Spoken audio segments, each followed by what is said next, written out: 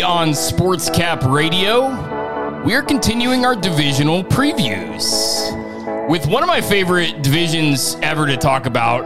It's been extremely exciting. I'd say it's the division of the century, just in terms of like every team in this division always seems to be competitive. I believe all four of these teams have been to the Super Bowl, which I believe is the only division to actually do that.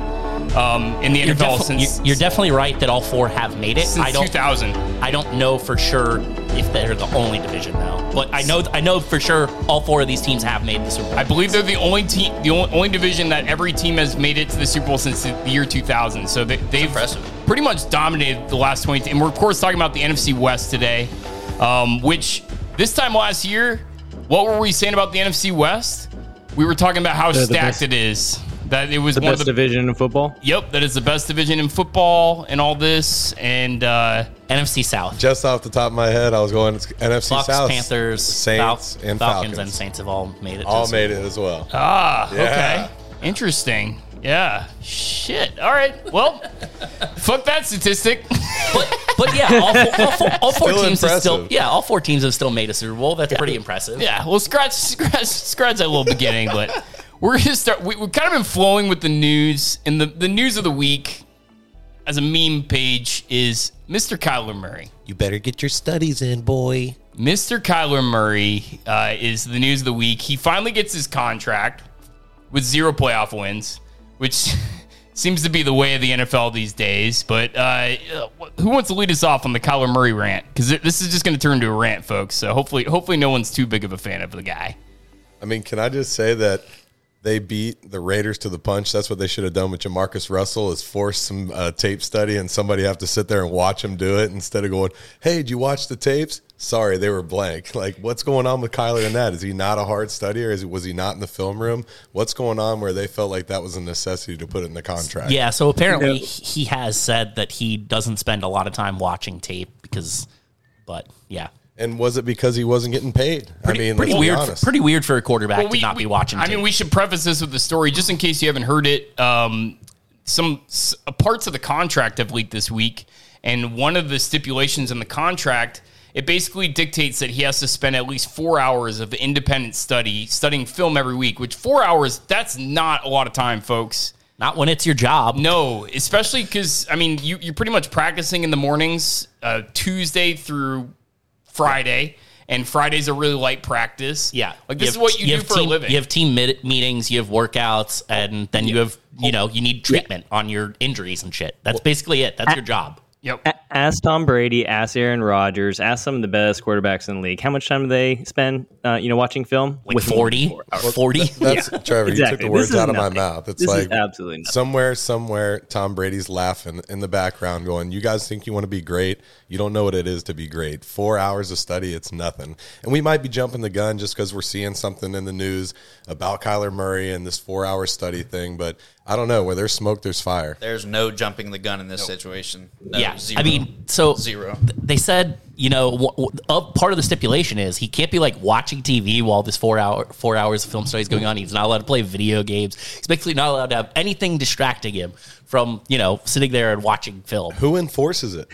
Who's my watching question. him? Like, how is this going to be proven? Are you on a live That's my stream? Like Big Brother's watching over you? What's going on? I think it's just one of these things that they're putting it in a contract that is worth over $200 million, and so they think it'll probably strengthen his resolve to do that. The fact that they even have to do this, it's unheard of. My mom, when I was, I think, 12, used to make my brother and my sister and I all sign a chores contract where it was basically like, we agreed to do this, this, and this. And I violated the terms of that contract up and fucking down. Well, it's not enforceable. Yeah. It just like, honestly, I don't know how this is enforceable either. But what am I telling you right now? I'm telling you about something my mom used to do to me when I was 12. And there were things like, when you're mowing the lawn, you can't do this. And you can only play video games for X amount of time on Saturdays or something like that. Like, this is something that an adult would not have to have on their contract. Well, Kyler's a special little boy. He needs special little privileges, and Cliff Kingsbury being the college little coach that he is, because he still isn't an NFL coach in my eyes. The guy definitely has some offensive mindset and whatnot, but he treats these guys like he's a college coach, like he's their best friend. And you're not, dude. You're an NFL fucking football coach. Ask any of the greats there. We just talked about Tom Brady, Aaron Rodgers, comparing the great quarterbacks. Well, what about the great coaches, too, that bring those quarterbacks along? It takes two to tango, and Cliff is just going along with the clown show in my eyes. I mean, does anyone else think that this is just like a potential like opt out of this $60 million guaranteed contract? Like, if you don't abide by this like 4-hour rule, like, and you suck and you're not putting up MVP type numbers, which is what he did last year, like maybe we can dip out of this. I don't think is it like a true business savvy like move? We're selling him short though. Like, let's not come on with that money on the line. Kyler will be in there watching that 4 hours of tape. I don't think it's enforceable, Trevor. Either way, like I don't think it can be like, yeah, we don't have to pay you the rest. It's of the money. It's an addendum in a contract that's stipulated on his guaranteed money. But that doesn't make it enforceable. If you give him weekly tests and he doesn't give like a certain percentage of like time frame slots, hey guys, that 4 hours of film. The Jamarcus Russell test. Like, let's send him some like DBZ anime DVD. See if like he's reading like outside linebacker blitz on this one, but instead it's like Cell like battling Frieza. I don't know. The enforcement, the ability to like actually prove this in court would be so ridiculous. But listen, we don't have to get into that. The fact that it's even on the contract is a huge red flag. It means that they don't trust their quarterback to be all that motivated. And I'm sorry, but the signs have always been there about Kyler Murray. And we're about to get into some rumors and all this, but the way he presents himself on field, he doesn't seem like a guy who really wants to be there all that much. He kind of came across at first as introverted, and I was kind of like, well, maybe this guy's just kind of, you know who else is an introverted quarterback in the NFL? Justin Herbert. But there's a huge difference to me between the body language of Justin Herbert and Kyler Murray on field. Like Justin Herbert, he seems like he's a hard-working competitor. Kyler Murray, you saw him after that playoff loss last year. He looked defeated, and he also looked like he was a child about to throw up his hands and point some fingers. Yeah, I mean, there's been some, talks in the locker room that he just isn't that leader. Wasn't Larry Fitzgerald one that came out and said that, he's just not looked at as a leader in that locker room? I mean, that's pretty concerning, especially coming in before these new amendments came into his contract. I mean, the red flags are all over the place. Like this, I don't know if he's the guy that should be leading your team if he can't lead a locker room, which we know can destroy a team. Someone that just feels like he doesn't do well under pressure, and maybe that's kind of what happened like during the season. So obviously the Cardinals started off hot, tapered off, still went to the playoffs and all that, but then you start looking at like a season-long pressure, maybe stemming into like this contract thing. Hey, you're missing these reads. This is right in the film, like easy things like that. That over the course of the season, he just doesn't want to. Maybe hypothetically, not want to keep working harder to get better. Just rely on talent, and then that weight of like if someone's bitching at you over and over and over, you don't want to keep hearing it. But that's could be something that's like culminated over the season, which is why you saw like that attitude, the injuries, and the playoff stuff. Well, I mean, you said it, Marcus. You talk about like the pressure makes diamonds, right? The end of the season, the NFL, the playoff push, that's where you're looking to make your name, especially as a quarterback going into the playoffs. Listen to this for the Cardinals last season. They lost the last 4 of their last 5 games last year. That is a monumental slide going into the playoffs. It's no wonder that they struggled going into it. The team was on the downhill slope. They were down on their dumps. So was Kyler Murray. I think the whole team in itself. And then you talk about the tail doesn't wag the dog wags the tail. And Cliff Kingsbury is that. He needs to be helping Kyler Murray in this situation. I just don't think he's doing it. Yeah, absolutely. And the signs have always been there, by the way, with Kyler Murray. He strikes me as a very thin-skinned person. If you remember when the draft was over, what was it, 2019? The 2019 draft was over. They posted a picture of all the 2019 draft picks, and they were all standing in the stands. And he was standing next to Marquise Brown. And somebody just pointed out that Marquise Brown is listed at 5'9".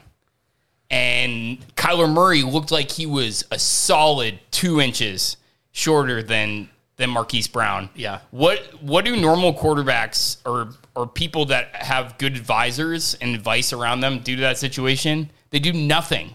What does Kyler Murray do? He goes on a Twitter tirade, posts pictures of him and Marquise Brown looking eye to eye, just letting the media know It's straight up. It's like being in the ocean and slitting your hand. Yeah. After they already see you, like you're putting chum in the water, and he's just not that guy. Like he's just, there's something about him, and I think that this has always been the case with him. I used to watch him when he played with Oklahoma, and he just always kind of looked mad and just never really upbeat and like, let's go. It was always just kind of like, oh, what? Like when a play went bad, it went bad, and when a play went good, he wasn't all that excited about it. I don't know why. The guy just always rubbed me the wrong way. The NFL heights are like a guy talking about his dick size. You at least got to go an inch and a half or two lower than what the fuck it says on the chart. So when you see Kyler Murray or Drew Brees listed at 6 foot or 5'9", knock that down a couple inches, buddies. Promise you that. Yep. It's crazy. I mean, Jeff Garcia famously was listed at 6'1". And it's not just his height. Like people have commented a lot because we obviously went on a tirade with the memes on Sports Memery about his height and just kind of ripping him. You know who else is super short? Russell Wilson.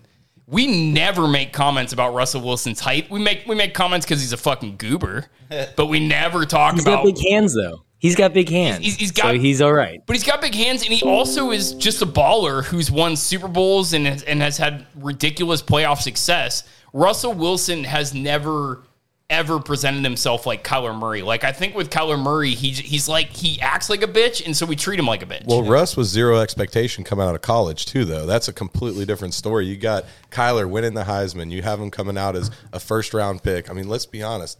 That guy needs to perform. Russell Wilson performing, that was an anomaly. I mean, that guy is a freak of nature when it comes to – he should have never been successful in the NFL, according to the professional scouts and all these guys. What round was it, Newman, that he was drafted? He was a third-round draft pick. Third-round draft pick. But the thing about that, Kurt, is that a guy like Russell Wilson actually sets the stage and allows for a guy like Kyler Murray to be drafted number 1 overall, right? Because if Russ doesn't have success as the short quarterback, then teams may not ever get to that point where they're like, okay with taking a short quarterback that early.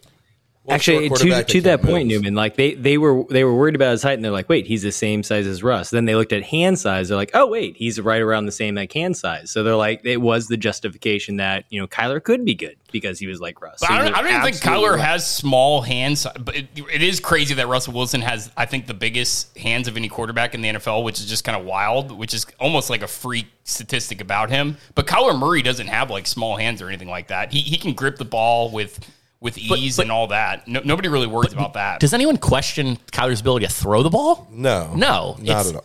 No. His questions are mostly durability and then what's in between the ears, right?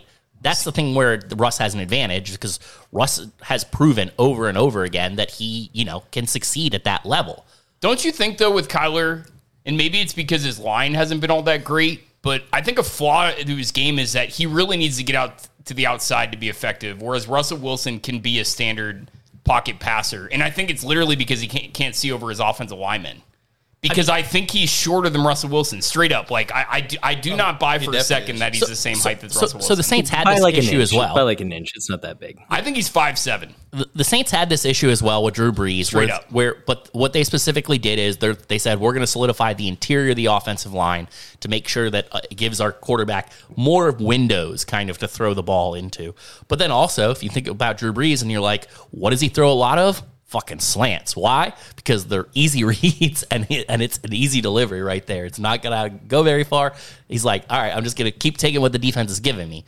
Well, I mean, to some degree, I think the offense needs to put more of those in there for Kyler, and we'll see if they do. But, I mean, Larry Fitzgerald caught a lot of those throughout his career, too. It's an easy pass for a quarterback to get, and I don't know. Well, and speaking of his wide receivers, I mean, what do we have going into the season, right? We have DeAndre Hopkins with the potential suspension. No, not potential. He's suspended 6 games. So full 6-game suspension. Hollywood Brown, hammy injuries already going into camp.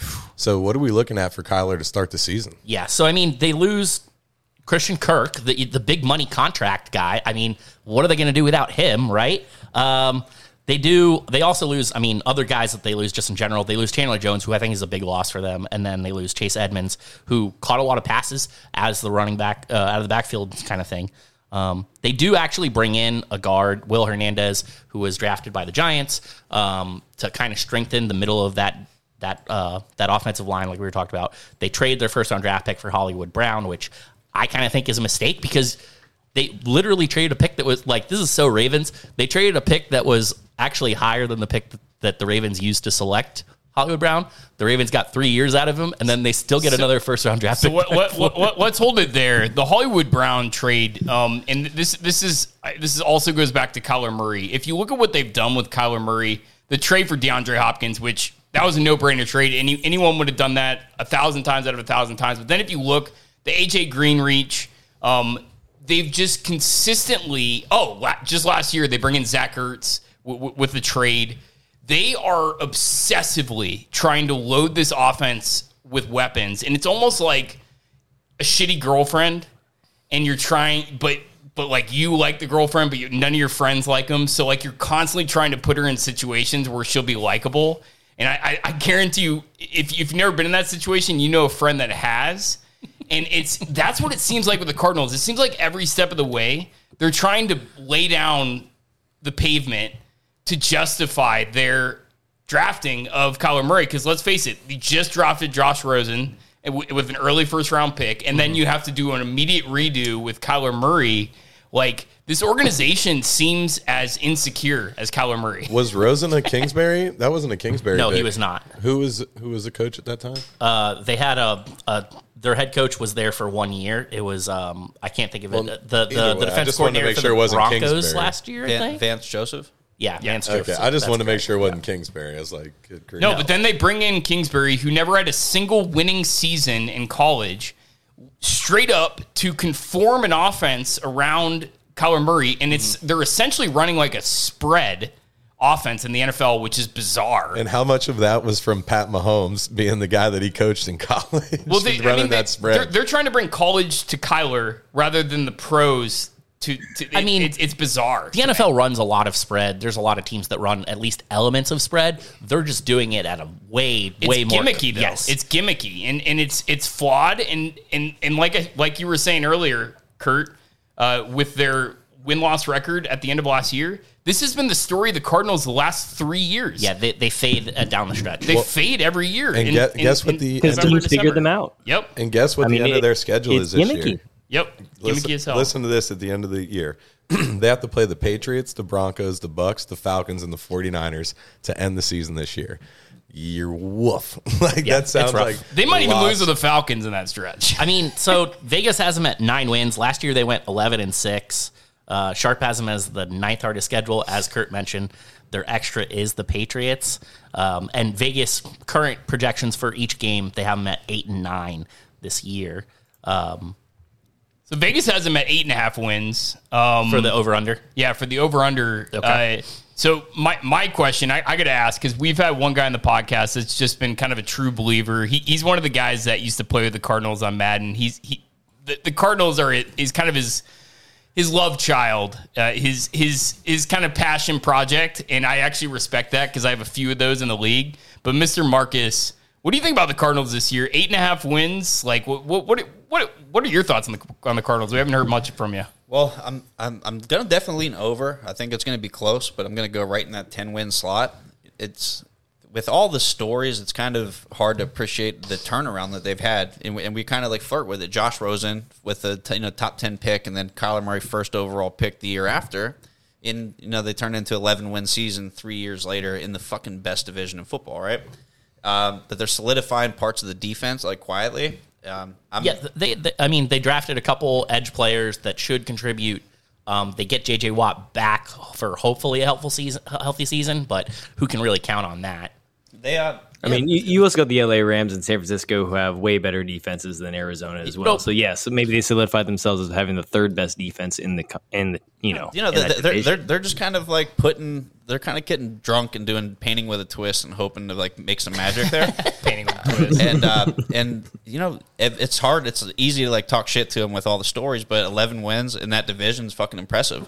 I don't know how the Niners do, but. They have like weird. They did better than them in the playoffs. NFC Championship. They do have just like weird pieces that no one's expecting them to do more than 6-7 wins, and they were just making it work. So you have to have an appreciation for the underdog.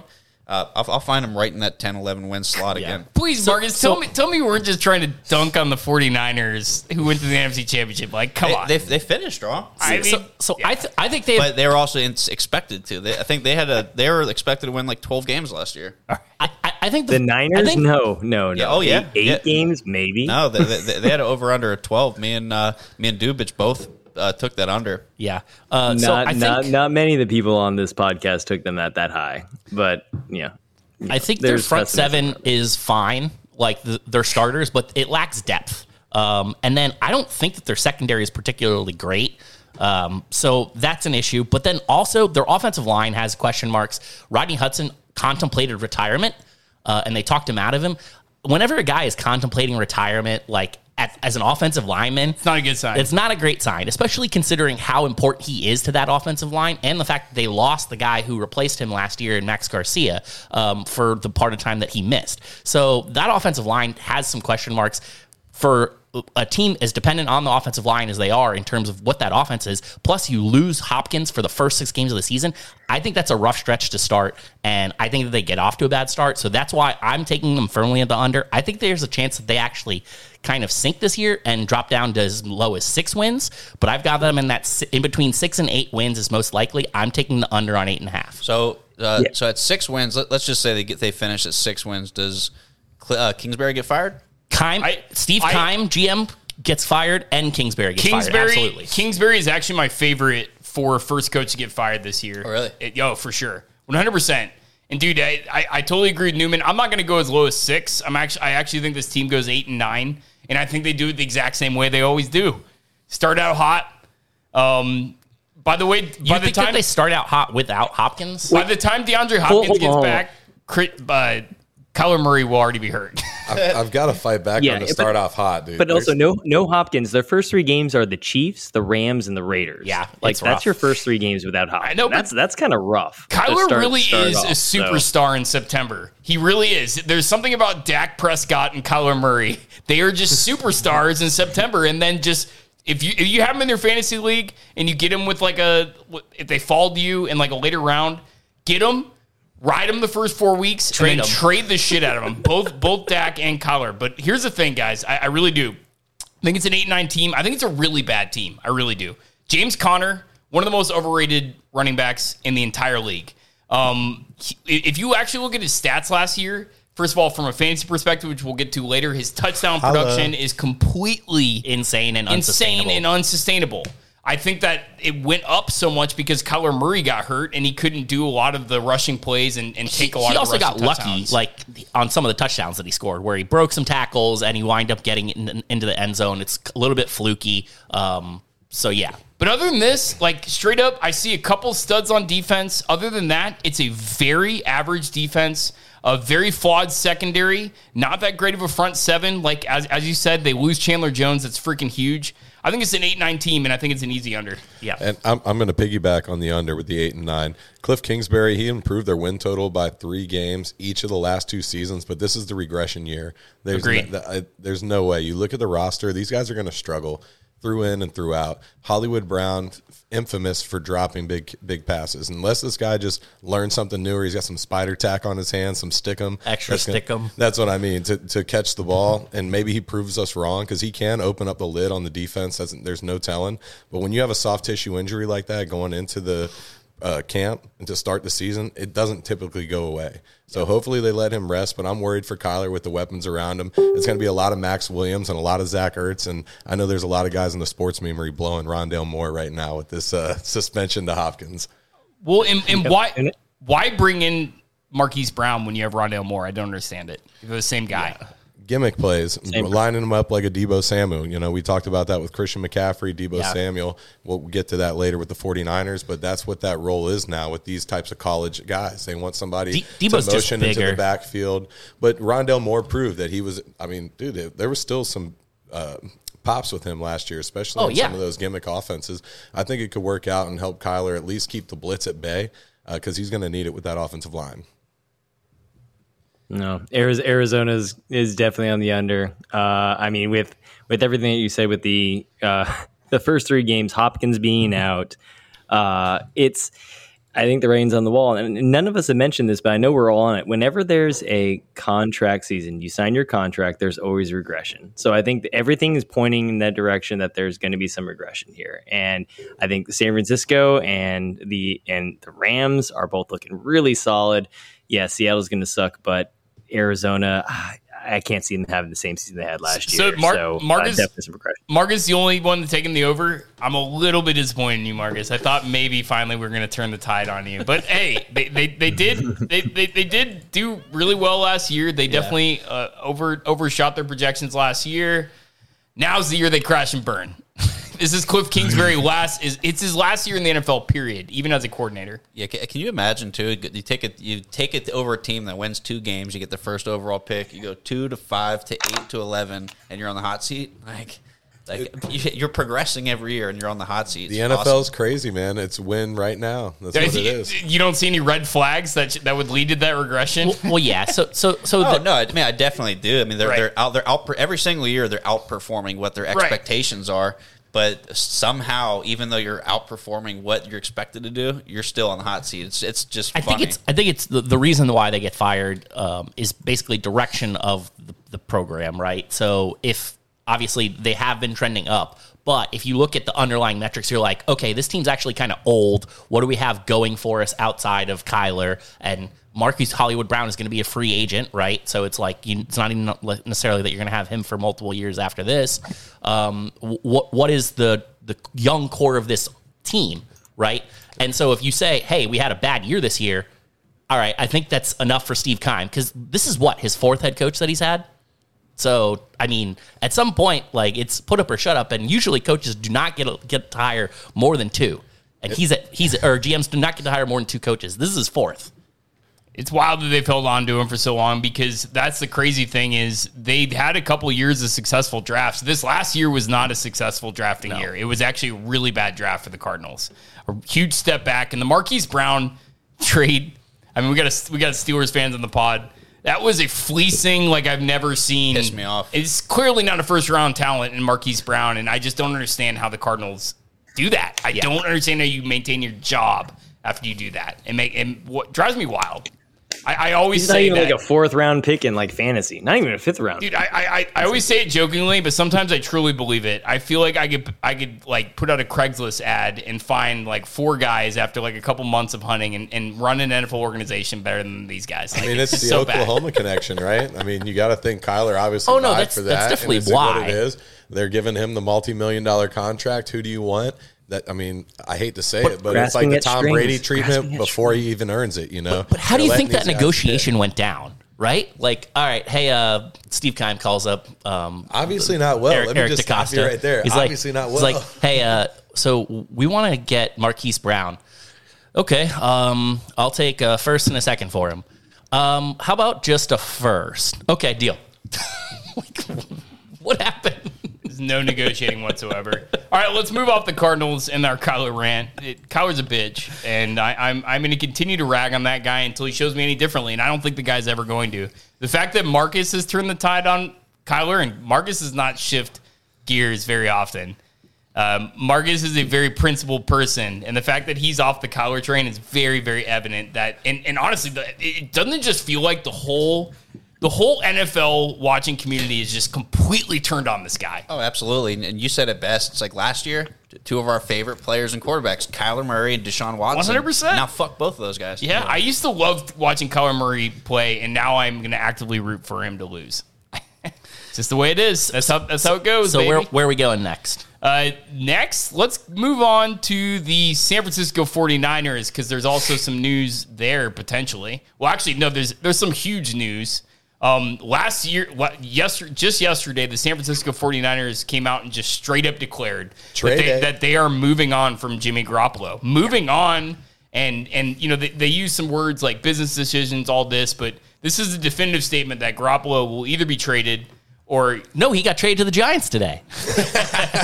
Well, that's what Newman got. Someone on our podcast got duped. Wishful thinking, Newman. Twitter. Don't get me excited. But come on. So yeah, Trey Lance is officially the guy. He is a lot of people's fantasy darlings. There's a lot of things to like about this guy. There's also some serious red flags.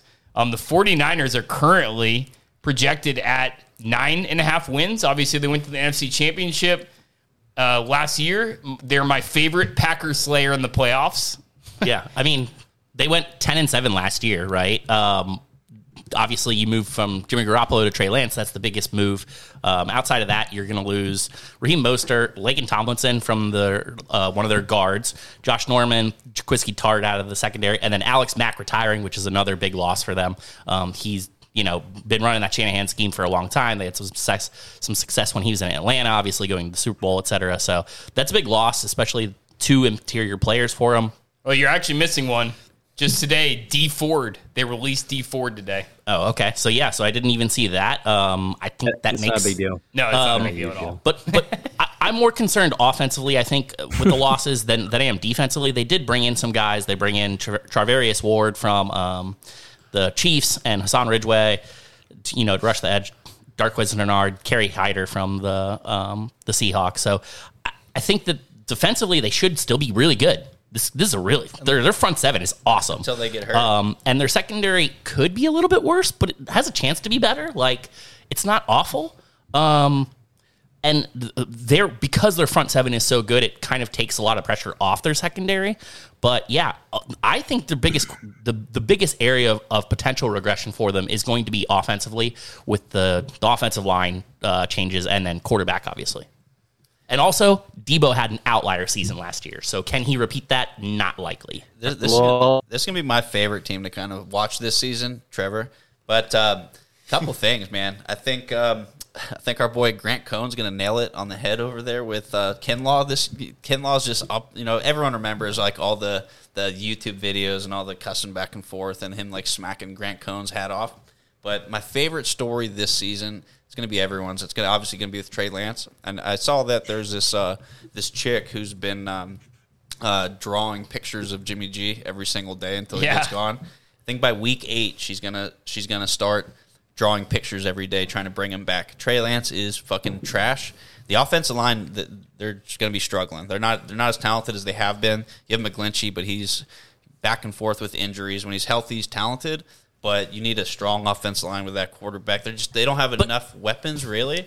Well, let's hear from the 49ers, the resident 49er fan here, Trevor. Let's kick it off, Trevor. Let's hear what's the pros, what's the cons, where are you at? Hopefully he can make it through. Right. He's looking kind of sketchy. He's in a hotel in Miami, folks. But let's hear it, Trevor. Your face is frozen.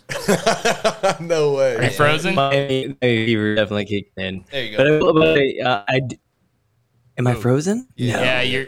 There we go. No. I share the pessimism in that. Yeah, Trev, we're gonna have to cut you out, buddy. We'll bring him back. We'll bring him back in. But as we were talking about, Marcus is saying Trey is trash. I mean, it's Trey Day. Obviously, could it be moves for Jimmy Garoppolo because the offensive line's regressing? They're regressing. They're going to move to a more bootleg style offense, outside the pocket, Lamar Jackson style offense with probably arguably a guy with obviously maybe a stronger arm. I don't know. Maybe that's comparable.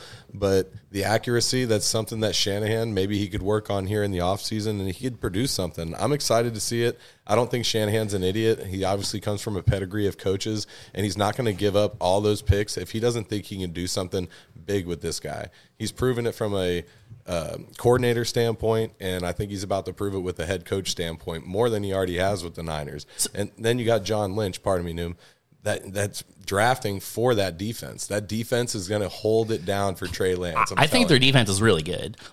So, I mean, Sharp has them as the 13th best, easiest schedule, which is, it's, a little bit better than middle of the pack. Their extra game is the Dolphins, which is nice. I think that's a winnable game for them. I think that their schedule kind of does get a little bit easier. And then this is always a team that their biggest competition in this division is the Rams. And Shanahan has Sean McVay's number still, right? He finally beat him last year, but over and over again, this happens, right? Nobody cock slaps the Rams like Kyle Shanahan. It's getting hilarious, man. And like even when they're at their absolute worst, they can always manage to beat the Rams. It's crazy, dude. Sean McVay lays awake at night thinking about Kyle Shanahan and his fucking innovative run schemes, and oh my god, McVay, LaFleur, dude, he owns them all. Yeah. The masterminds, they can't handle them. Like and part of it is just that running scheme that they run. And so can everyone hear me? Am I Yep, am I coming in we good got you. now? We got you now. Thank God. It's because I love to talk about this team, and I do share the same pessimism that Marcus was talking about earlier. I think Trey Lance is trash. The second that they traded up and got Trey Lance, I literally cried. I was drunk. I didn't know what to do with myself because I was so upset because we could have had Mac Jones and not traded up and given away so many picks. Or Justin Fields. Just real quick. I was supposed to say I'll regress. For the next And this is what I'll go with because Real. Shanahan has a scheme. I do believe in Shanahan. Yes, they regress a little bit on the offensive line, but Trey Lance gives them that extra dynamic on being able to scramble a little bit more. So your offensive line doesn't need to be as good because Trey Lance gives that additional scramble ability. Problem is, though, does he have the accuracy and the arm strength and the arm, I think he has an arm factor? strength. The strength is already there. Can that go through The accuracy is the 17 question games? mark. The accuracy we don't is know. a question mark. But listen to this, Trevor. Listen to this schedule to start off. Chicago Bears, Seattle Seahawks, Denver Broncos, LA Rams, Panthers, Falcons. Dude, these are major winnable games for a defense like You that. could go for the 4 49ers. and you could go 4 and You 2 could- from that stretch easily. You could be a subpar quarterback, and when you have a defense like that backing you up, dude, I'm telling you. And they should be running it 80% of the time, which is what they will because they've got running backs that can do it by committee, and they have a quarterback that can also run it. So the they can schedule's absolutely favoring them do big it. time. Big time. Yeah, especially early on.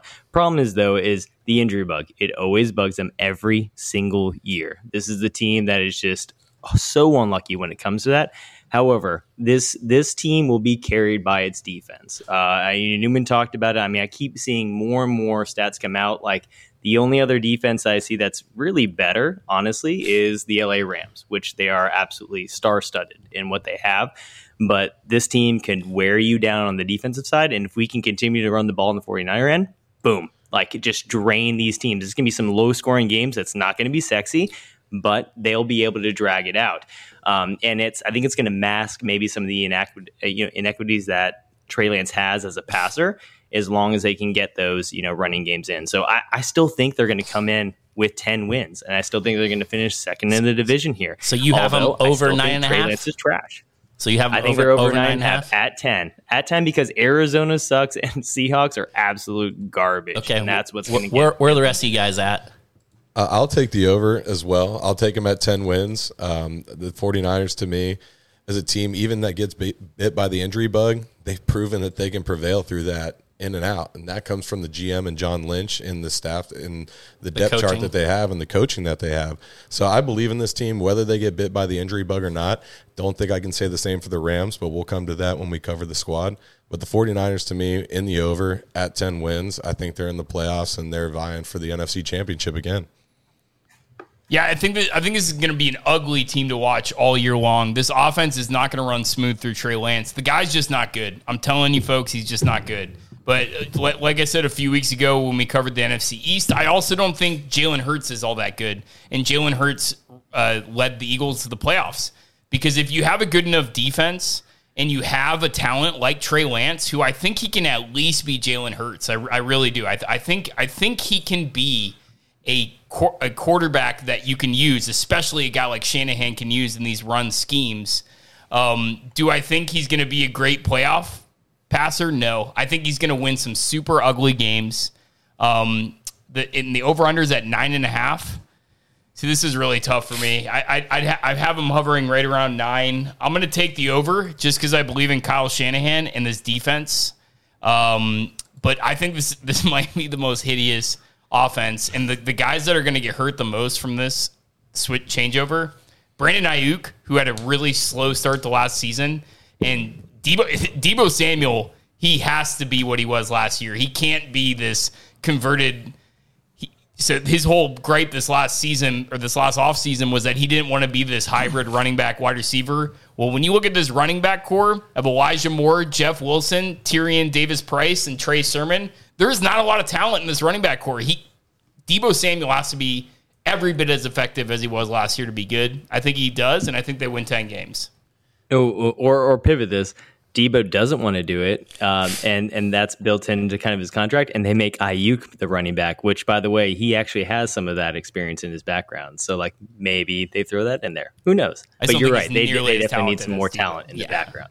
See, what's funny with the Niners right now, they have no cap space. So everything with Debo is solely going to come down to what they're going to – who's going to trade for Jimmy? They're probably going to end up having to release him, right? Because no one's going to want to take that contract. And until that money goes, you can't re-sign Debo because he's on a cheap rookie deal.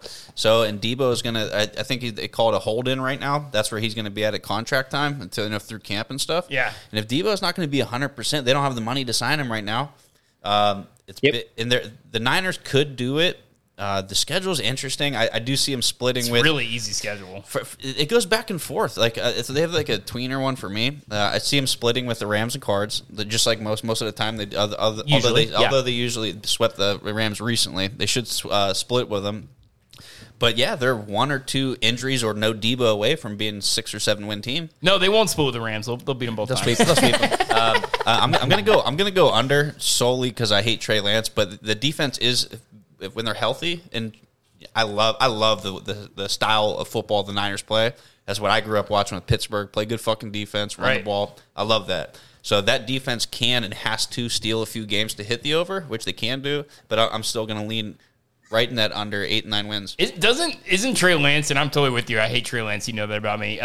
Isn't he giving you some Tebow vibes? Just in the way that the organization is kind of quiet about him. He didn't really emerge last year until like mid-season, and then there were some rumors about how inaccurate he was in practice. Like, this guy has some serious red flags about him, and maybe I'm wrong about him. I don't think I am. I think he sucks. No, I think you're absolutely right, coming from a 49ers fan. But I have a question for Marcus. Marcus, if the 49ers took Justin Fields there, do you think they would have 10 wins this season? I think, and also this comes down to like the being healthy. I would say if they had Justin Fields, I'd put him at 12, 13 wins for sure. Yeah, I mean, like right in that healthy conversation. So that's. I'm a little bit more on the optimistic side than you are, but I still have him at 10 wins. So Vegas projects him out at 11-5-1. I think this is a 10-win team that puts them over the 9.5, just barely. Mostly for me, it comes down to the fact that the defense is so good, and Kyle Shanahan has won with Nick Mullins at quarterback. And say what you will about Trey Lance, he's more talented than Nick Mullins is. Yes. So, I mean, his arm is stronger than Jimmy Garoppolo's, but he's maybe not quite as accurate. But maybe they can develop some easy throws and get all that stuff worked in there. And then the fact that he's able to run will be something that they take advantage of. If they wind up not getting rid of Jimmy Garoppolo, that's a really nice cushion to turn back to if something happens to Trey Lance. And you can just be like, all right, cool, we got Jimmy. Let's just run the hell out of Trey. Yep. If he gets hurt, then we have Jimmy to fall back on. But then you've got Debo holding out. Well, that's a great point from Nooms. And I mean, I love the comparison to Jalen Hurts, honestly. But he's taller. He's got way more arm strength than Jalen Hurts. Jalen Hurts does no arm strength comparison to Trey Lance. Trey Lance is a physical tank. He can throw the ball 100 yards. It's insane. So if they can harness that just a little bit, it'll be awesome to see. So could Jamarcus Russell. But I think Trey's a little more dedicated than Jamarcus, and definitely for sure a little more in shape. But it'll be awesome to see. This is a really cool division. He's more dedicated than a hairline. So I don't trust 20-year-old bald guys. I'm just throwing. So just for the record, 4 of us have them all at 10 wins. Everyone doesn't. Nobody likes them really to win more than 10. And then Marcus has them not coming up with 10 wins. Correct? Yeah. Correct. All right. I think if you can't bet on the quarterback in this league, bet on the coach. Yeah. Yep. And that's really what I'm doing. Here. Jimmy G did clear his physical his physical today. So like the 49ers, if they did drop him, they are no longer responsible for the $10.5 million injury clause that he had. So like, yeah, so that alleviates some of that. However, I think if they drop him, he ends up in Seattle, which is probably not going to do good for him because Seattle actually might be able to do somewhat better than what, Jesus, if he's got an injury clause like that, like, dude, go to practice and trip over your cock in the fucking showers, dude. Jesus Christ. I'd do anything to hurt myself if I had an injury clause like that. You know what I'm saying? Slipping and sliding around the fucking showers. Hell yeah. I'd be like, dude, Trent Williams, get over here and suds me up. So we're going to save the best for last, right? So we'll move to that team that I think that there's 0% chance that he winds up going to because it doesn't make sense for them. The Seattle Seahawks, right? So I'm going to start you off, and I'm just going to give you one real quick thought on the Seahawks. They're bad. Okay, so obviously you lose Russell Wilson, you lose Bobby Wagner, you lose Gerald Everett, DJ Reed, Carlos Dunlap, Kerry Hyder, and they bring in Drew Lock, Noah Fant, Artie Burns. Is he any good, Marcus? Oh, fuck you, Artie Burns.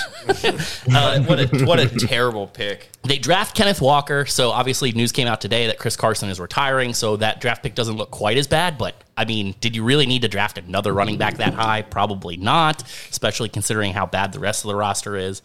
But, I mean, in general, I think they actually didn't have an awful draft, but this draft is entirely for the future. They draft 2 tackles, both from air raid systems, and they want to run the ball, which doesn't really go together. When you draft, air raid tackles, you should be wanting to throw the ball, not run the ball. But that's what they did. I don't know. Vegas has them as they went 7-10 last year. Sharp has them as the 11th hardest schedule. Extra games, the Jets, Week 17. Which, if they're the Seahawks and you're playing to potentially the Bryce Young sweepstakes or the CJ Stroud sweepstakes, that's not a game that you want to win. And then, Vegas projects them at 4-13. Wait, so Seattle's playing the Jets? Week 17. Wait, hold on. Serious question. Has anyone ever seen a picture of Drew Lock's mom? She's probably pretty hot. He looks like he's got a hot mom. He does look like he's got a hot mom. He kind of looks like so Drew Lock suffers from that syndrome. He looks like the guy that... Douchebag syndrome? Oh, totally. Just a douchey face. He looks like the guy that waits for your sorority girl daughter to show up to move into her sorority house with a sign that says, "We'll take good care of your daughter," and he looks like the douchiest frat guy on earth. But like a lot of douchey frat guys that I encountered, because I wasn't a frat for a little bit at FSU, he's also cursed with this syndrome that I've seen with a lot of these alpha frat guys, which no chin. Just a complete drop-off. And can't grow facial hair? It goes straight from lip to Adam's apple. There's just nothing under there. Dude, he's the Walmart Jay Cutler. That's exactly what he is. He wishes he could be Jay Cutler, but that's what he reminds me of. He does have a gun. He's got a gun. Dude, he's got a cannon. That's what I'm saying. He's the Walmart Jay Cutler. He's Jay Cutler's little brother. Yeah. Not as good He spreads it like a Uzi. It's fucking all over the place. Man, he played with a pretty damn good defense in Denver and still turned the ball over terrible. like nonsense. But also... they kept him in those games. They could potentially win 2-0 games. That's how fucking bad this roster is. But do you know who the current starter at quarterback is for the Seahawks? It's not Drew Lock. Geno Smith is currently projected. Honestly, I like to be their starter. I'd rather have Geno. Straight up, I'd rather have Geno. Former Jet great, but he won't be the starter for the rest of the league or season because they're both just so bad. No, for sure. I mean, let's just be honest. We all know that the Seahawks are tanking. DK Metcalf's probably moved by the end of the year. Oh, he's going to fake an injury by the time. I don't even think so. I think he gets traded for big picks. So there's going to be a contender, somebody who needs somebody to open it up over the top. DK is going to get out of there. He might even request a trade mid-season. I'm not even kidding. This is how bad this squad is. Pete Carroll's losing. What year is DK? Is this his third year? Yeah. Or See, I don't see him requesting a trade during the season because he didn't join the whole thing. Yeah, this will be his fourth year. So they're looking at fifth-year rookie option. So no, because he wasn't a first-round draft pick, so you don't have a fifth-year option on him. Yeah, so he's not. He's one of those. Yeah, he's in the same boat as like Debo, not holding out right now, not having any camp issues. So it's a weird spot because he's going to gamble on himself, but he's going to go right to the free agent market. So Seattle should have dealt him before the draft. And that's what we talked about. That was the time to deal him. Yeah. I think they should have, and they missed on that. But I still think they move him before the trade deadline this year. They're desperate. I feel terrible for Noah Fant. That guy's got some actual fucking talent at the Broncos, and he's over there again with Drew Lock. God damn, could you imagine sitting there with Drew Lock in Denver, hating every minute of it, and then you get shipped to You saw the meme, right? The Noah Fant meme. He's like, he finds out that the Broncos traded for Russell Wilson. He's like, hell yeah, we got a good quarterback for a change. And then they're like, but I was involved in the trade. It's like, fuck. One thing about this team that just cracks me up is that they're in a full rebuild mode with the oldest coach in the NFL. It's so crazy that they're clutching onto Pete Carroll despite all the red flags that are happening in Seattle. Their choice to keep Pete Carroll over Russell Wilson, who you guys know me. I'm obsessed with Russell Wilson. Yeah. I think he's one of the greatest quarterbacks of our generation. I think he's been horribly underutilized, and I think he's about to have a huge breakout year with the Broncos. This Pete Carroll love fest that's still happening in Seattle, it's going to completely destroy this team. And I saw an insanely interesting stat today. It was the best defenses, scoring defenses in terms of points allowed over the last 30 years. Or I think it was actually just 22 years. And 4 of the top 10, Legion of Boom, the Seattle Seahawks. Yeah. I think they stumbled on, and if you look at the way that the Legion of Boom was assembled, there's some nobodies who just emerged out of nowhere. Cam Chancellor. Baby. Dude, Cam Chancellor just came out of nowhere. Even guys like Pete Carroll can coach the secondary, man. Richard Sherman was not like a blue chip he's a guy fifth coming round out draft pick.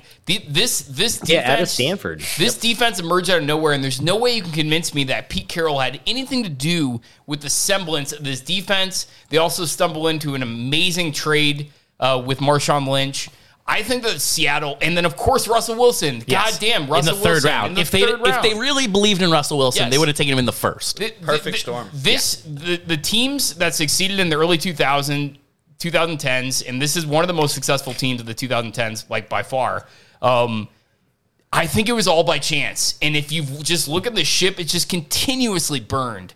And just watching them underutilize Russell Wilson year after year, I hate Pete Carroll. I really do, with every fiber of my being. And is there any team over the last 5-10 years when they make a first round draft selection where you're like, what the fuck are they doing more than the Seattle Seahawks? Oh my God. Every single year, you're just like, why did they reach for that guy? Penny? Yeah. I mean, even a couple of years ago, they drafted an extra linebacker. They consistently do that where they just take guys, they're on their own game plan. It has worked out. But I don't know if it's good process, man. Yeah, it's not at all. When was DK drafted? Was DK drafted? He's a third. Another great. They're so good in the third and fourth round. That's their money spot. But it hasn't been enough to save the franchise over the last few years. Yeah. So not many people give a damn about the Seahawks. We're doing win projection totals, right? What do they say? Over, under 6? Yep. I'm going to take the under on the 6 wins for the Seahawks. Seahawks are going to be rough. Pete Carroll might get pushed into a forced retirement. I feel terrible for this team. I feel terrible for any of these young talents here because this team's going to be bad for probably the next 5 years. I don't think they're going to be able to stop anyone on defense. Their offense, That's an understatement. I'm not sure that they're not going to be able to put up some points, but it's going to be garbage time points. I also have them under 6. I think that there's a chance that they might win 3 games, and they might be in the hunt for trying to tank for Stroud or Bryce or whatever moniker or slogan we want to use for that. So yeah, what I'm super excited about is going to be at next year's draft. It's going to emulate my favorite draft day movie that I watch every draft day, and that's Draft Day. And then you have Seattle and Cleveland battling out, going back and forth for that number 1 overall pick. Yep. And thankfully Cleveland doesn't have any firsts, but both of these teams are going to be so fucking terrible. It's going to be a different C team. It's going to be the Bears probably. Well, yeah, that's another team in the mix, but it feels like all is going to be right in the world with the Browns and Seahawks just being dog shit. Because Seahawks fans are trash, too. They're such trash. Yeah. I lived out in California for a while, and, I didn't live in fucking Washington or anything. I lived out in California, and I encountered all these Seahawks fans. Very evident that none of these guys existed prior to 2012. Yeah. This is just an upstart. But listen, I'm just looking over this defense, and I'm going to tell you all the guys that I actually know who they are, and I'm very much in tune with the NFL. This is my total list of guys on this defense I know.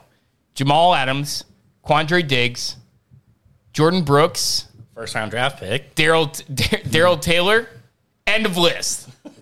I don't know who any of these other guys. Puna Ford, who is that guy? I don't know who that is. Puna Ford's from Kansas. He had to come from Hawaii. No idea who that guy is. I'm sure he sucks balls. Is that the new electric from Ford? What are we talking about? What? Punta Ford? Puna Ford? Puna Ford sounds like it'd be like what's his name? The Notre Dame linebacker.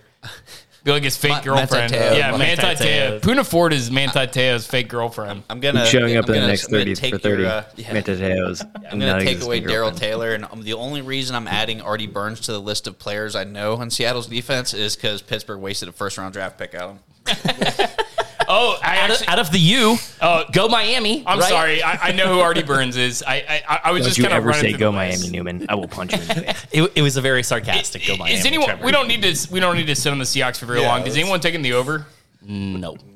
Nobody. No one's saying I think this team wins three wins. I have them at 3 wins. as well. Yeah. Everybody's Yeah, under, but more Bree's right interesting about it. question: does Pete Carroll make it through the season? I think he does. I think they're Pete obsessed Carroll with might him. die before he retires. Yeah. I think that's- it's going to that be legit the. might I happen. think it's going to be one of those retirements. That's at what the I'm end. saying, Maybe forced retirement. But he goes through the season, because at this point, like, who the fuck are you going to bring in to like rebuild this team? No, you take your picks, you get into next year's draft. Carroll retires, get rid of your GM, and then just Rebuild. Shitty team for 5 years. I'm telling you. Mark my words. Carroll forced retirement at the end of the year. Clean house. Yeah, DK Metcalf will be traded before the end of the year. And honestly, you could probably get multiple first round picks for DK with like the with him agreeing to like sign a long term deal with the team. Yeah. So then you start stacking up picks, be shitty for a few years, and At that point, you got to trade Lockett to play get what you can for him. play the Jets game. Just fucking suck dick. So under. Yeah, So we're the all- drum we're all roll. under. Best for last. Newman. I mean, yeah. So going to the Super Bowl champions here, the Los Angeles Rams. Last year, 12-5. Vegas has them at 10.5. Is that what you have? Yep.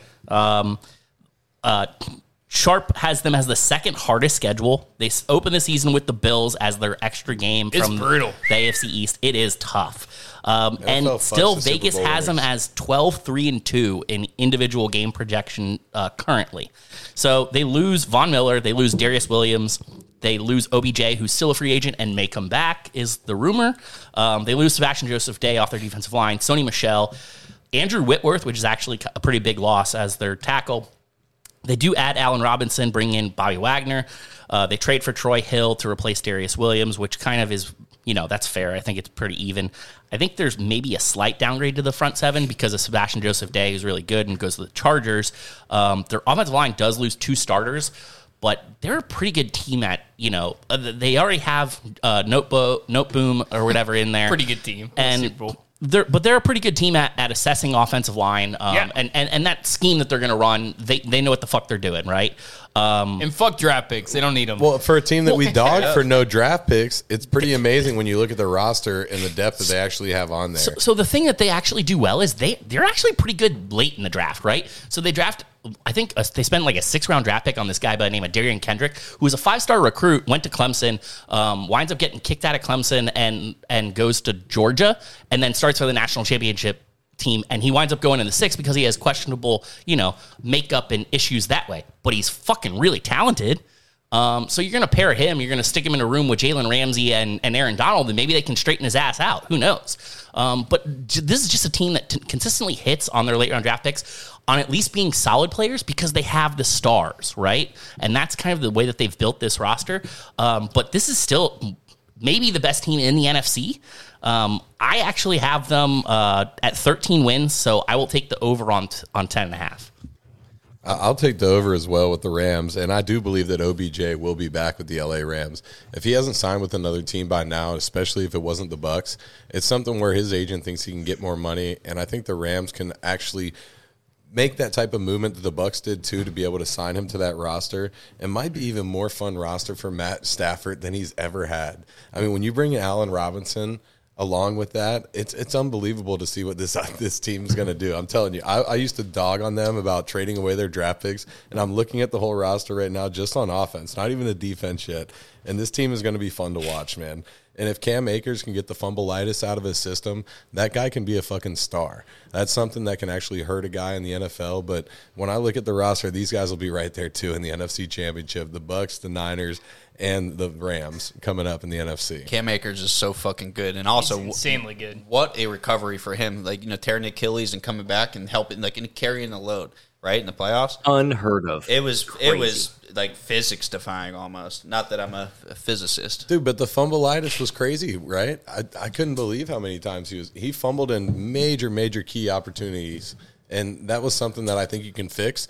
Adrian Peterson had it at one point in time. There's Tiki Barber, great running backs who have. I'm high on Cam Akers too, but that was something where when I watched him get the ball. What do you think? What do you think the main focus is in the offseason? Let me just stop you right there. Wait. Where did K-Makers go to college? So he had some playoff struggles, right? I think he had 1 or 2 in the playoffs, but he has 1 career fumble in a regular season. Yeah. He missed all the season with Achilles. Like, you don't have camp to get used to the hits. And he wasn't a guy that fumbled at Florida State. His 1 fumble in his 2 seasons, although it was 2 seasons or 1 season and 1 game. But last year, the only thing I was wrong about with the Rams was Matt Stafford didn't get MVP, but he still threw for 4,900 yards. He had a great season. 40 touchdowns. It should have been Brady. Everybody knows. Nope. I mean, the real MVP is on Matt Stafford's team. It should have been Cooper Kupp, because that is one of the most outstanding seasons that we've ever seen out of a wide receiver. Third round draft pick, but he's missing a shade or 2. Not the same player, but also on the same team. Aaron Donald still, with his impact, probably should be. Can we just look at he's the best player in the league. Aaron Donald's the best player in the league by hands down. Straight multiple years. Yeah, multiple years. The Rams got better. Like their offensive line will be their weak point, but you have to trust in McVay to be able to figure it out when you have the weapons. And you have a defense that's so fucking. They got better, dude. Bobby Wagner behind Aaron Donald. You have a D tackle and a middle linebacker like that. That is an absolute fucking menace. You might have a Bobby Wagner type season like Derek Brooks with pick 6s this year. I'm not even joking. It's going to be crazy, the amount of pressure that gets put on quarterbacks from Leonard Floyd, from Aaron Donald, and then you have Bobby Wagner. It's going to be off the charts. And then here's the other thing about this team that we know, right? If push comes to shove and they have a chance to improve coming the deadline, they're going to do it. Hey, we've got a first-round draft pick in 2030 still. Yeah. So you know what? You can have that. So for me, what the Bobby Wagner addition is going to do? It's going to help Aaron Donald set the record for most defensive NFL MVPs. He will be the defensive NFL MVP this season, and it could be a retirement if they go back-to-back, but he'll set that record, set the tone. I love everything about Aaron Donald. So Matt Stafford last year actually had the exact season I thought he was going to have with the Rams. Spectacular at times and really, really bad at other times. Sure, by the way, it was almost a career high in interceptions for him with 17. He had some games where he just straight up almost gave away the game with interceptions, but that is Matt Stafford. That is the gunslinger that is Matt Stafford. It's what I've always admired and also have bashed him for, but it's also the type of quarterback that I fucking love. It's the Brett Favre in him. And honestly, Matt Stafford and honestly, Ben Roethlisberger, great comparison. Matt Stafford in the 90s is a dude that's putting up 32 touchdowns and 22 interceptions on a year-to-year basis. Those interceptions are a huge concern for me. I think he regresses 100% statistically this year because out of his 41 passing touchdowns... Hold on. You don't think it's 100% regression. You're just saying 100%. I think he regresses. I think he 100% regresses. Not much. Yeah. I think he's still a 37, 38 touchdown.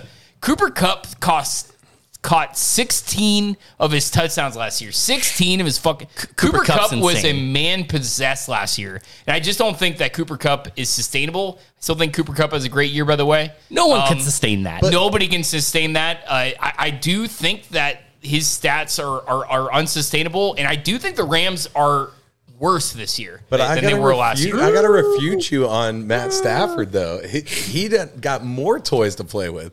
Not only that, his tight end room is solid. Tyler Higbee's definitely somebody who flies under the radar every year. He's Eastlake boy right out of Pinellas County, so got to give a shout out there. What do you mean, though, he got more toys? No, he loses Bobby Trees and OBJ. The defense got better. He got Allen Robinson. I know, but he loses Bobby Trees. Kurt is on he thinks OBJ is coming back. So and I'm definitely riding on OBJ is coming back. So he's assuming that. Okay, but given their current roster, he undoubtedly loses weapons this year. There's no doubt about it. In first year in Sean McVay's system, you're going to go year 2 and say he's going to regress. I think if anything, his touchdown to interception ratio gets better this year. He loses 2 ridiculously good wide receivers in Bobby Trees and OBJ. I think there's undoubtedly he regresses. Well, statistically, I think his touchdown to interception ratio will be a lot better because you're going to have Cam Akers back. Remember, they're going back and forth with the run game. That was struggling at times. It struggled. So they did struggle a lot last year. So they had to sling the ball.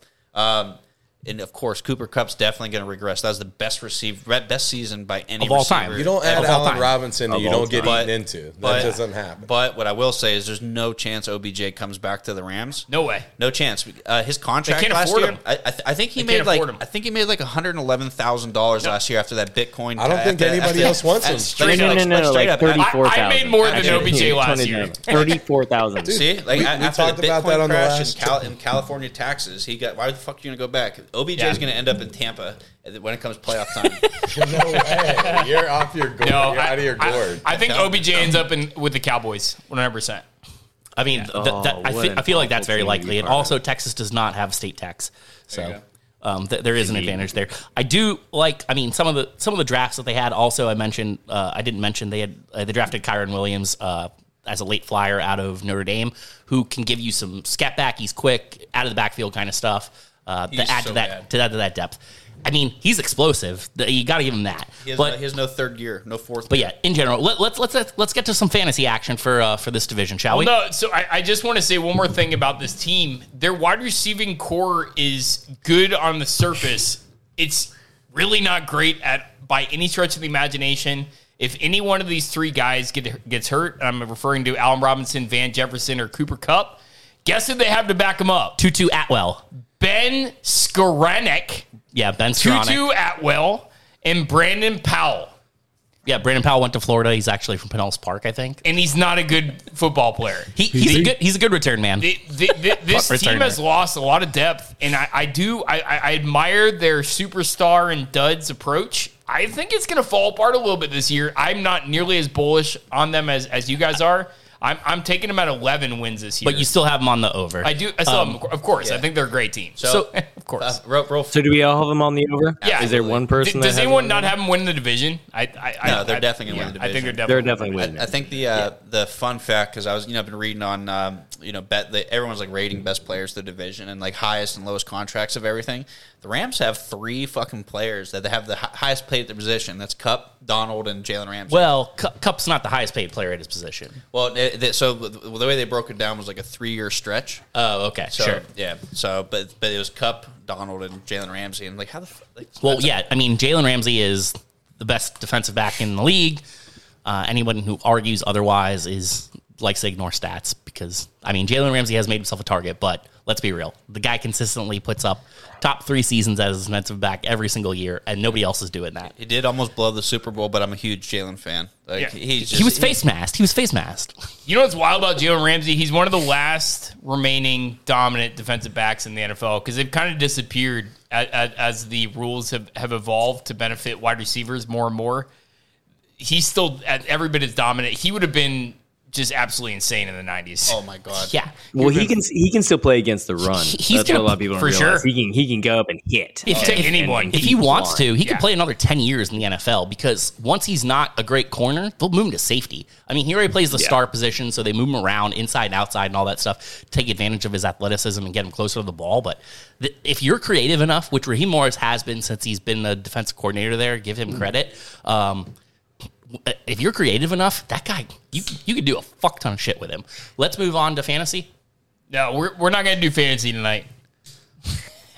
I'm serious. we're going to cut it off in fantasy. If you guys have any fantasy highlights, let's just run through them. Well, no fantasy, but I will say you were talking about winning the division with the Rams. I think the 49ers, even with Trey Lance, I'm going to take a gamble on it, and I think they do have the chance to take the division. Interesting. And I think it all rides on the defense. Just like I said, it's one in the trenches. The game is. I know the offensive line took a little bit of a regression, but with the way that Trey Lance can move and with Shanahan's offense, I think he's going to put together something that is going to blow the league's mind, honestly. His dad won a championship. I know it's in the cards for him. There's no way this dude doesn't win a Super Bowl. And if he's buying into Trey Lance, I am too. I think they have the chance to do it, but it's going to ride on the back of that defense, and they're going to be putting major pressure on quarterbacks this year. Let's do this. We're going to talk about this division from a macro standpoint on a fantasy level. So let's just talk quarterbacks. Let's start with quarterbacks in the division. Trevor, I want to hear your thoughts. Trey Lance getting a lot of hype. He is on a lot of really prominent draft boards in the top 8. Yeah. I'm talking about he's usurping Aaron Rodgers, he's usurping Tom Brady. Dak Prescott in a lot of situations. Like, he is rising up some boards. Like, what do you think about this guy this year in fantasy? It's all about his running ability. I mean, you're looking at the Lamar factor. Like, that's what they're thinking that he's going to be able to do is like bring in 3rd and 5. He's going to go in there and be able to run the ball, 15 plus yards. He might be as fast as Lamar. He's bigger and stronger. So there is that almost Cam Newton type theory. Like he can run the ball in. Like, you're going to get those if they're 2nd or 3rd down and goal, he's probably going to score. That's going to be Trey Lance. So I think he can absolutely be a fantasy star. So I mean, I'm all about that hype. How it translates to actually winning, I'm still it's still up in the air. But I think he's going to be. Which quarterback in this division would you like to pay the price for? Current price. Would you rather go with Stafford, Lance, or Kyler? Where I'm seeing them going, I'd go with Stafford this year. 1,000%. Yep. I just think that there's the most value there, right? 100%. In terms of what's his ADP? What's Stafford's ADP? So Stafford is currently going quarterback 11, 92 overall. Well, with quarterbacks for me in fantasy, it's something that I feel like I can plug and play sometimes too. You got guys that will throw for 4 touchdowns. I don't reach for quarterbacks early in fantasy a lot of the times. So I do agree with you that the value is there with Stafford. But if you really want to take that gamble on somebody for the value-wise, you got to go with Kyler over Lance just because it's proven. I just don't think that Kyler you have to draft too high. Kyler's going in way earlier. Well, what you were just saying, isn't Trey Lance, how much earlier is he than Trey Lance? Kyler's I'm specifically speaking, so Trey Lance is actually, according to aggregate rankings, he's at 13. But I'm talking about there are some people that are so high on Trey Lance, they're putting in their top 8, top 7. Okay. But the majority of people are fading Trey Lance to the point that he's like 13. And if they're fading it like that, then I will take Trey over Kyler in the upside, no doubt. Right. Especially when we talked about the wide receivers earlier. When you don't have Hopkins, when you have Hollywood Brown, which is questionable, soft tissue injuries, I'm not trying to count on Zach Ertz and Max Williams to bring me in freaking money with Kyler Murray. I'll definitely take the shot. Here's my problem with Trey Lance this year in fantasy, and I always have guys this year that I red mark and say, somebody likes this guy more than me. Sure. Somebody's going to reach on this guy more than me. I'm going to appropriately rate him exactly how I think he is, and I'm actually rating him even lower. I know that I'm not going to get Trey Lance this year because I know that somebody in my fantasy league of 14 teams likes him more than me. Derek is a big Trey Lance guy. Yeah, Is Renee. he? Yeah. Well, his hair's curly now. I'm splitting with Elijah Mitchell, and I think Trey Sermon, you didn't see Trey Sermon last year. I saw him at Ohio State. The guy definitely can ball. It's not because it was a C.J. Stroud effect or anything. They drafted like that. another running back. I just don't trust any of the running backs there to get work. I just trust their depth. That's all I'm saying. When you have guys when you have talent like that and depth at running back, that's what I'm looking for. I'm looking for a team like the Denver Broncos who used to have C.J. Anderson, Orlandis Gary. I mean, guys that you would never even hear of that you plug and play, and they're putting over $1,000 for the season. And then you add Trey Lance into the bit with a read option. I'm telling you, dude, it's going to be something that people are underestimating. I'm not worried about his accuracy because I don't think that's a part of the plan in the game. I definitely going to think you're going to see bombs to Ayuk and other people, and it's something to look at. For sure. Yep. So, the one thing I will say, my one fantasy play, and this is for anyone who's listening and anyone who's valuing wide receivers, which everyone is always looking for the next wide receiver. I think Deebo Samuel regresses significantly 100% next year. I think he's not going to be running the ball as much. No doubt. He's not going to have the accuracy that Jimmy Garoppolo, is throwing the ball to him. He does not. He wants to preserve his body. Yeah, he maybe get some more receptions, but you're going to take away all of his running capability, which is technically what he wants.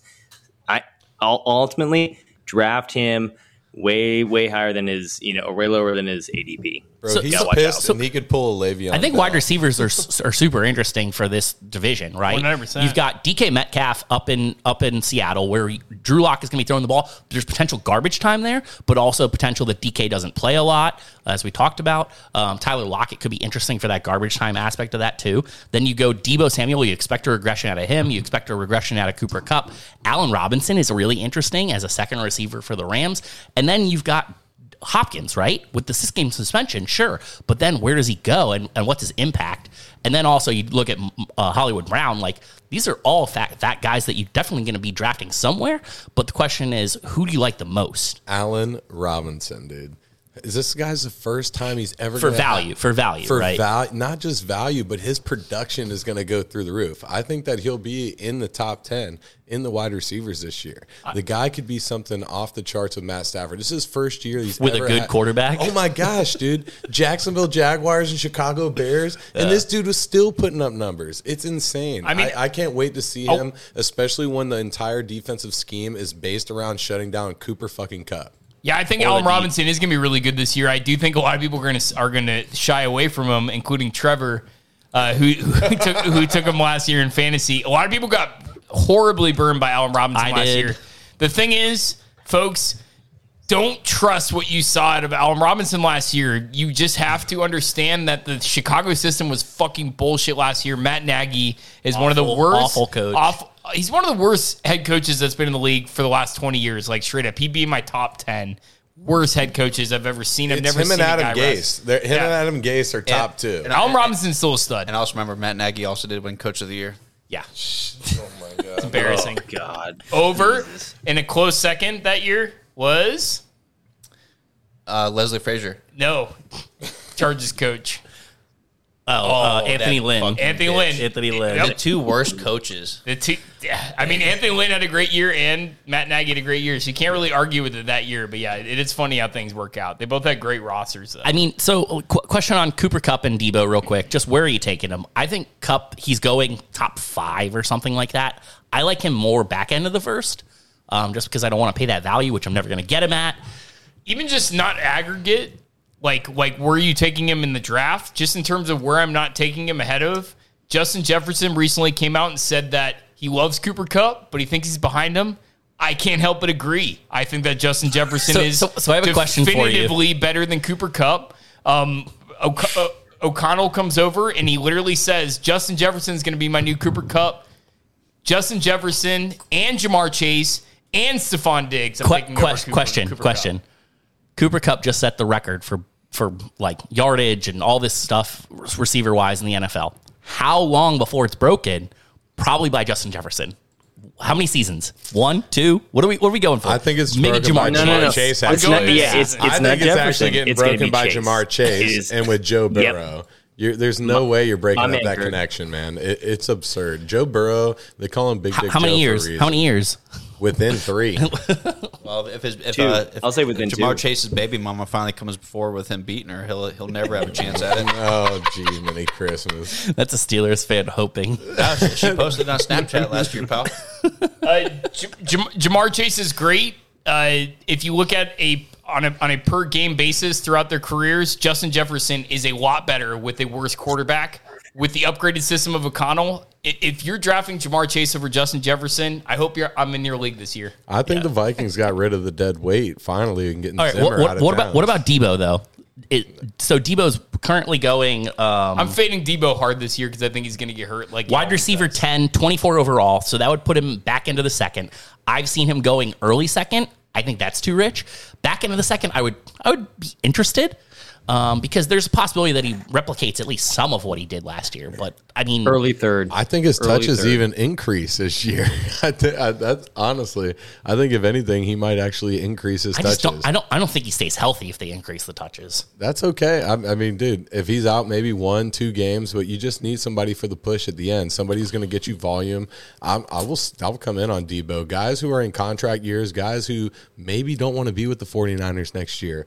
He's in that moment, and he's about to show the fuck out and get paid by the next team ready to bring Deebo Samuels in at the biggest payday. Probably put him as the highest paid athlete, not wide receiver. So you would take him early second? I would take him early second. Okay. I'm not fucking touching Debo. Debo has herpes, in my opinion. Haters going to hate. I'm not touching him unless he's in the third. What do contract year guys tell you every single time? Anyone else worth talking about? I don't think so, right? I mean, so tight ends, I'm just going to throw this out there. If you look at Noah Fant's numbers with Drew Lock last year, he is insane. He is clearly Drew Lock's favorite target when he was playing with the Broncos. I think Noah Fant is ridiculously underrated this year in fantasy. Tight end 14, 134 overall. I think he's crazy underrated this year. I think Noah Fant out of the entire Seattle offense is going to have a great year. I love the Drew Lock Noah Fant connection, and here's why. Broncos were playing Ravens last year, and I had Noah Fant was my last leg of a first touchdown parlay, and it cashed. And Drew Lock hit Noah Fant first touchdown, won $9,000. But yeah, there's two players as far as value, like draft value versus expectation. Personally, it's him and Zach Ertz. I like tight ends. Those are my two guys. That's pretty much the only two people I'm going to even go for in the way. I have Zach Ertz as tight end 993 overall. Piggyback Ertz hardcore, man. What we talked about with the Cardinals and not only the suspension from D-Hop, the possible injury concerns with Brown, the depth isn't there. Who are you going to go to? It's your safety blanket, man, and it's going to be Ertz. Everybody can say Max Williams all they want. He's third on the depth chart. Yeah, it's Ertz all day. Anyone think that maybe George Kittle's getting a little too much love this year? No. Honestly, no. He never does. Nah, but the absolutely bug. not. Talk about with Trey Lance. Come on. I mean, so Kittle is currently. I think he's getting too much love because of Trey Lance. Tight end 450 overall. I mean, at 50, I'll take him. I think he's going to be blocking tons. Yeah, I see him right now at 46 on PPR for fantasy. Kittle is the Ricky he may have Bobby. moved up a little bit, but yeah. Kittle is the Ricky Bobby of tight ends, bro. If you ain't first, you're last. It's like, no, Kittle. As the fourth tight end off the board, I'm very comfortable with that. You can come in second, third, fourth. It's okay, dude. He's the guy who is going 1,000,000 miles an hour and hurting himself all the time because he's just that psycho dude that you remember from high school, college, any of those dudes that are just balls to the wall football players. That's what George Kittle is. I think he's my favorite player in the league. Me too, dude. That's why he winds up in the IR, though. He's a WWE wrestler that plays like football. Yeah. Like that's the type of character. I just remember the one thing you had to worry about. He was in a press conference one time, and he told the reporters, "Hey, we got to cut this short. I'm going to a double WWE like brawl or something like this." He's so fucking awesome. I love George Kittle. He's so amazing. That guy's amazing. George Kittle's the guy you see in a Slipknot concert in the middle of the mosh pit going ape shit. That's the special contract negotiation. No mosh pitch, George. Have you seen his girlfriend too? No. She's like kind of gothic. It's weird, dude. It's awesome. I love George Kittle so much. So we like the Iowa tight ends? Is that what we're saying? Oh, I fucking tight end love Fant and Kittle. I'm just worried about Kittle is all I'm saying. Here's why. Because Kittle is the best blocking tight end in all of football. He'll be touchdown dependent. He's going to be blocking a lot for his shitty quarterback this year. Nobody draft Kittle. Okay? I like those little pop seam routes though. I'm just telling you that they're going to utilize him less as a receiver and more as a blocker this year. I'm telling you, in that scheme, they will. I believe in more highs and lows. Getting he can have blowout games. He can also have like 2-3 point games. Trey Lance, Lance, happen. Like he's gonna be one of those. Yeah. Listen. I love George Kittle, but I'm worried about him. All right, boys, we're gonna shut this down. Any closing thoughts? Camp. Just want to let everybody know that the Sandman's got the #1 overall pick in the keeper league, bitches. Yes, you do. My thought is that we've got 4 more days until the last month without football of the year is over. Crazy. Can't wait. 49ers gonna make a run, guys. Watch out for it. One thing I do want to say about this division, just as we're closing off about fantasy, this might be the most underwhelming running back fantasy divisions I've ever seen in my entire life. I think the top guy currently topping for fantasy, I think it's actually James Conner at 15. Cam Akers is currently showing for PPR for fantasy pros at 18. Elijah Mitchell is right behind him. That's crazy. This is a really underwhelming just running back. I'm taking Cam over Connor every day of the week. 100%. Dude, I'm dropping Connor from my board. I hate that guy. All right, anything else? James Conner sucks. If you draft James Conner this year, if you buy into James Conner, I swear to you, it's going to bite you in the ass. All right. Trey Lance blows too. Don't forget about that dude. I think he's going to have a great fantasy year. You're going to eat your words, Trevor. I think he's going to have a great fantasy year. I hope I do. Good night. Peace out.